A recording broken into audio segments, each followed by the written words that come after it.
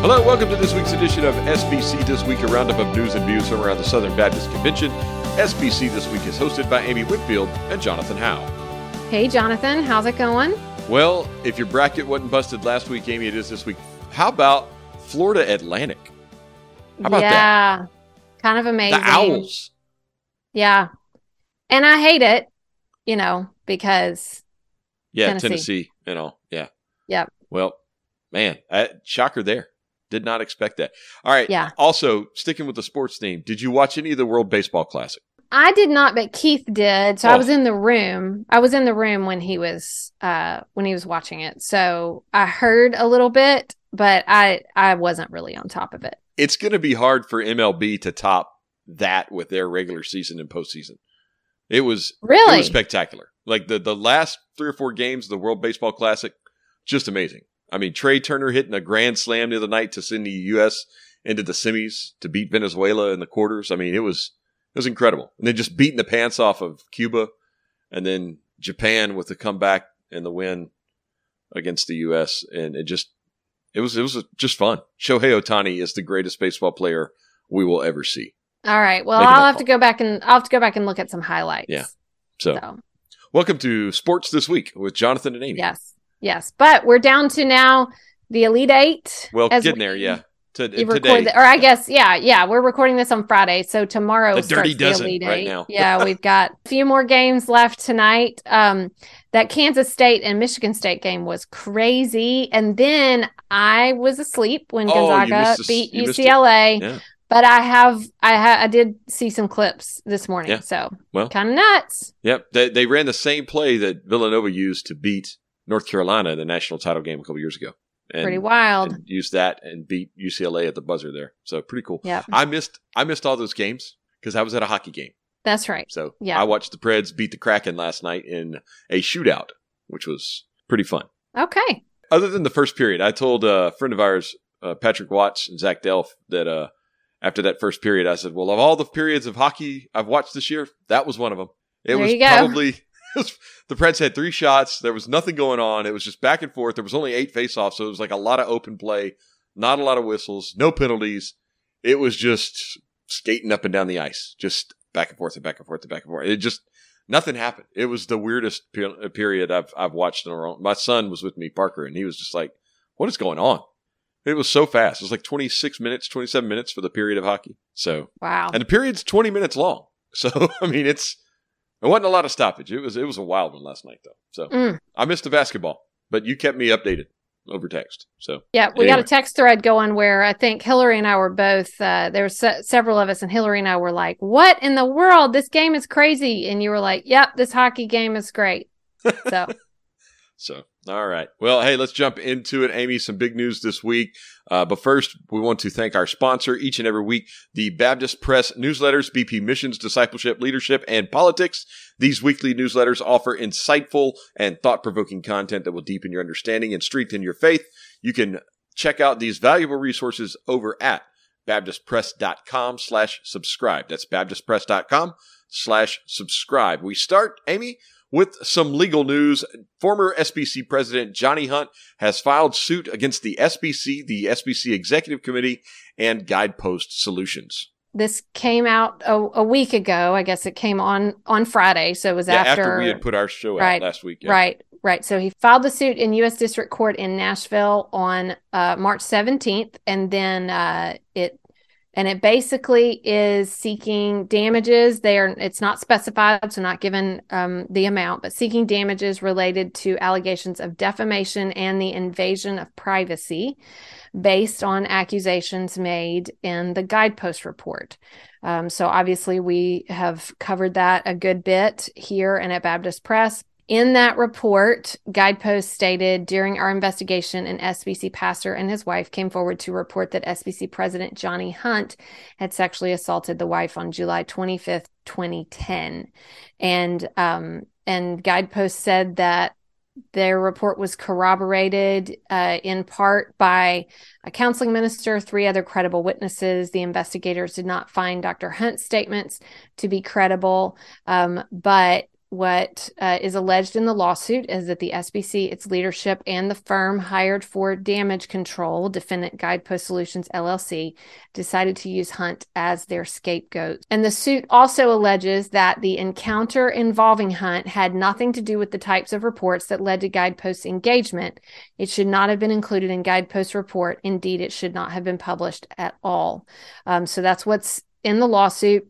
It's not that long. I was able to read the whole thing, and it definitely will be something we'll have to watch in days ahead. I know these things take a pretty significant process, lots of responses and motions and things like that. So I don't know that this is something we'll have an immediate update on, but certainly we will have to pay attention to it. Yeah. And if we do have an update, we'll bring it to you here on the podcast. You can read the full complaint over at Baptist Press. All right, Amy, we move to the ERLC, where they have installed a new president, Brent Leatherwood. Yeah, so this happened on Monday night of this week, March 20th, an installation. It was beautiful pictures, that chapel at Brentwood Baptist. That's right. Keith Whitfield was there, and but I was back here, had some stuff going on, and was here with Drew, and so and I was sick. Yeah. So it was, I think, a great time. I heard it was just a really, really wonderful service. Had family members, convention entity heads, ERLC trustees, former and current staff members, and just a good time to sort of begin. Even though Brent Leatherwood has been president since the fall, it kind of was a moment to really begin that. Yeah, and they had a trustee meeting in conjunction with that event, in which they elected a couple of new members to the senior staff, approved them. And one of them, Amy, almost bestest friend of the pod, Julie Masson. That's right. Director of Communications. At the ERLC. So congrats to Julie. And then Rachel Wiles, also a good friend of the pod, as Deputy Chief of Staff. So Rachel and Julie, no strangers to the ERLC. They've been involved over the last few years. And then Rachel's been there quite a while. She's been there for 18 years. And has a ton of institutional knowledge, obviously being there that long under the last three presidents now. So Leatherwood, Moore, and Land. So she served all three of them. And so congratulations to both of those ladies on their new roles at the ERLC. They also announced the recipients for the Richard Land Distinguished Service Award. Amy, I know you're going to be a fan of this decision. Yes. That is O.S. and Susie Hawkins. That's right. So O.S. Hawkins, President Emeritus of Guidestone Financial Resources, and then is serving at Southwestern Seminary as well right now in the interim. And he is a great service to Southern Baptist for all of these years. But of course, I am the president of the Susie Hawkins fan club. This is true. So I'm going to have to highlight that just a little bit. She is incredibly deserving of every award she ever receives. Yeah. And she's on the board of the Lifesavers Foundation, a pro-life organization in Dallas. So that's her connection here. And then also they announced the John Leland Religious Liberty Award will go to Rushan Abbas for his work as the executive director of the Campaign for Uyghurs, which is targeting the genocidal campaign by the Chinese Communist Party. So Abbas advocates for the Muslims being persecuted by the Chinese over there in China. Trustees also received some updates on the Psalm 139 project. They reached their goal, Amy, of 50 ultrasound machines. Remember, we talked with them back in the fall of 2021, December around then of 2021, and they were telling us about this goal of 50 ultrasound machines that would be in place by what then would have been the 50th anniversary of Roe v. Wade. But obviously, that never got to it because it got overturned last summer. That's right. But they still made it. So they have placed 15 machines since September and are in the process of placing 4 more, including one in Illinois, which has become kind of like a tourist destination for abortion, like abortion tourism in the country for women seeking abortion. So congratulations to the ERLC on that. Yep. And then finally, Amy, they announced the release of The Digital Public Square, Christian Ethics in a Technological Society, a book edited by Jason Thacker, the, I guess, current, maybe former chair of research in technology ethics, because next story. Yeah. Thacker's headed to Boyce. Yes, he is. All right. So that was our next story to cover, that Jason Thacker is going to be moving to Louisville and joining the faculty at Boyce College. He will be assistant professor of philosophy and ethics. So he's been the research director for the ERLC for several years now. He will continue to be a research fellow. But he is certainly a frontline ethicist, especially because he really is the foremost Southern Baptist ethicist in areas of technology and artificial intelligence, which are on the cutting edge way before I ever thought they mattered. Yes. I always like to eat Did we that tell that humble story? pie. Did we tell that story a couple of weeks ago on the pod where we both separately told him the same thing? Like, okay, you were right. You were right, Thacker. Yes. Because I can remember when he was talking about it. He was talking about the ethics of artificial intelligence. Now, I was seeing a lot of the work that Chris Martin was doing, like the ethics of social media algorithms and the ethics of even how we handle ourselves on social media platforms. I saw that as something super important. But when Jason Thacker was over here talking about AI, I was just like, come on, that's like Back to the Future stuff. It's not, not that much of a thing. Not really Back to the Future. That's more of iRobot stuff, Amy. I know, but my point is, I was thinking of it as like, in Back to the Future too, it's like flying cars and all this stuff that's not really a thing. And so Star I thought, Wars, droids. Yeah, so I thought, nah, it's not that big of a deal. And lo and behold, it really is. So we're all glad that he was ahead of the curve. And so he will be teaching Boyce College students ethics and dealing with a lot of those topics. So I'm pretty sure that what you're wanting to say to Jason right now, Amy, is, I think you're right. I think I've already said that. Yeah. And I clipped that out, I think. Right. And that you sent that to him to use as a ringtone. So. Okay. All right. Well, also congratulations go out to Tony Wolf, who was unanimously elected by South Carolina Baptist as their next executive director. Yep, unanimous. That's really great. So that was also on Monday. This has been a big week. So they had a special call meeting at Shandon Baptist Church in Columbia. This was South Carolina Baptist Convention messengers unanimously electing him. So they did it kind of like North Carolina does it with a special called meeting. The search committee presented, explained, everything, and then they voted, and here we are. So he spoke. He listed 5 priorities for his life and ministry: fervent prayer, biblical integrity, missional priority, everyday excellence, and cooperative disposition. So he will be packing up that moving van in Texas and headed to South Carolina. Yeah. So he's already sent me his new contact information in South Carolina. He changed his phone already. So if you need that number at home, it's 864. Hey now. Okay. Hey now. Right. You can't do that. Okay. Never mind. You have to get it from Tony. All right. Speaking of state executive directors, got some sad news, Amy. Doyle Chauncey, the former SBCV executive and kind of their first executive, the founding executive director of the SBCV, passed away this past week. Yeah. And this Doyle Chauncey was the executive director treasurer of the SBCV when we were serving as when Keith was the pastor at Waverly Baptist Church in Virginia. So Doyle Chauncey is the state exec that I remember. From some of my first state convention meetings ever. Homecomings. And those SBCV homecomings. And he was just a good man and a great leader, and really loved the churches in Virginia. So prayers for his family, but I want to honor him and just say how much he's appreciated. Some more sad news, Amy, down at New Orleans and at Southwestern. The longtime New Orleans registrar, Paul Gregoire, died this past week after a brief battle with cancer. He had been the registrar, Amy, for 29 years. So that's crazy. Since 94, 93, 94, somewhere in that range. Mm-hmm. And had joined the staff at New Orleans in 1987. So for 35 years, he had been on staff at New Orleans Baptist Theological Seminary. So that was some heavy news this past week down at New Orleans. Yeah, for sure. They shared that news in chapel the other day that they had lost him. And then also at Southwestern, Samuel Shahid passed away at age 87. He was a professor of missions in the Islamic Studies program at Southwestern.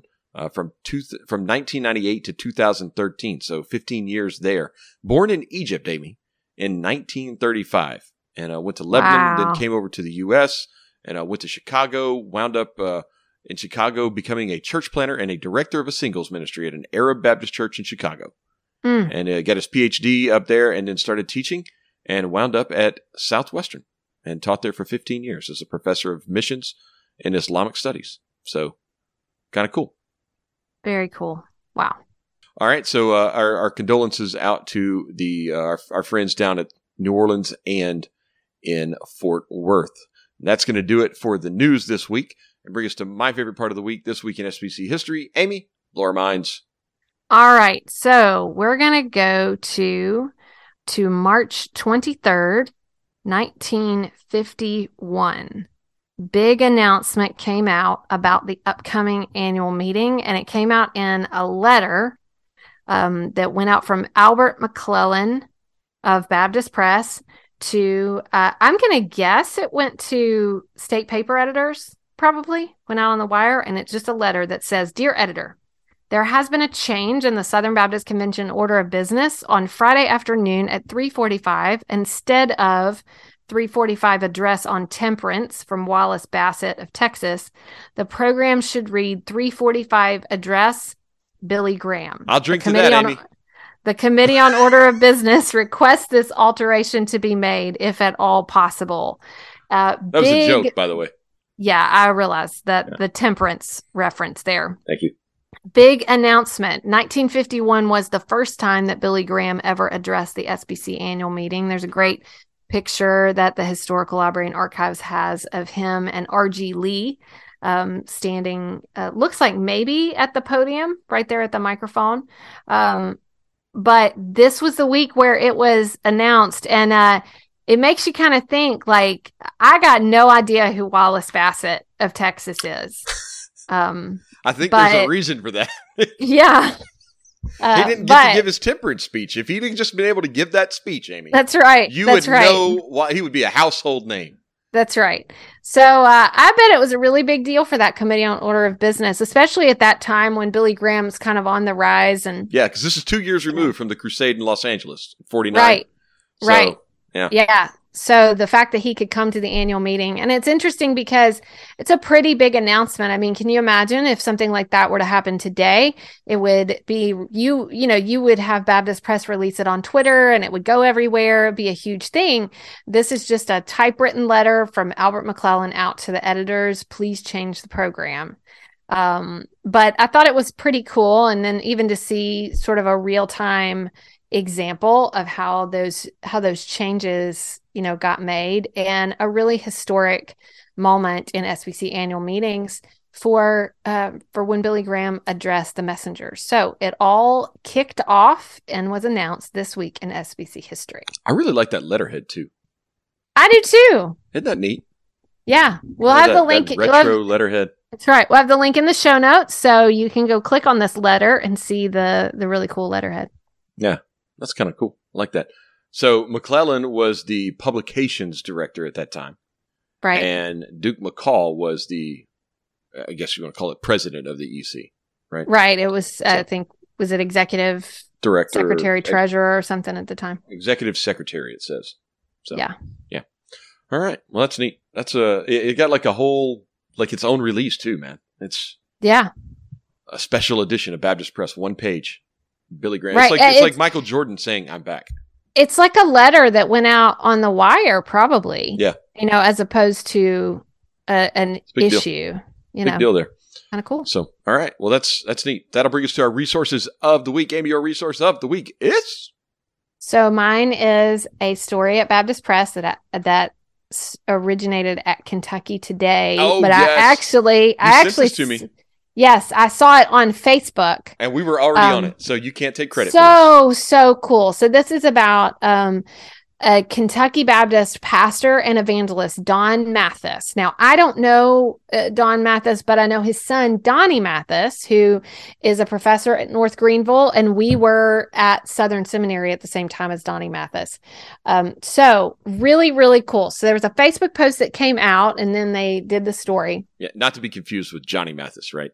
Right. Yeah. Right. So Don Mathis, he put a Facebook post that his college class ring had been lost for 45 years, had been found and returned to him. So this is really cool.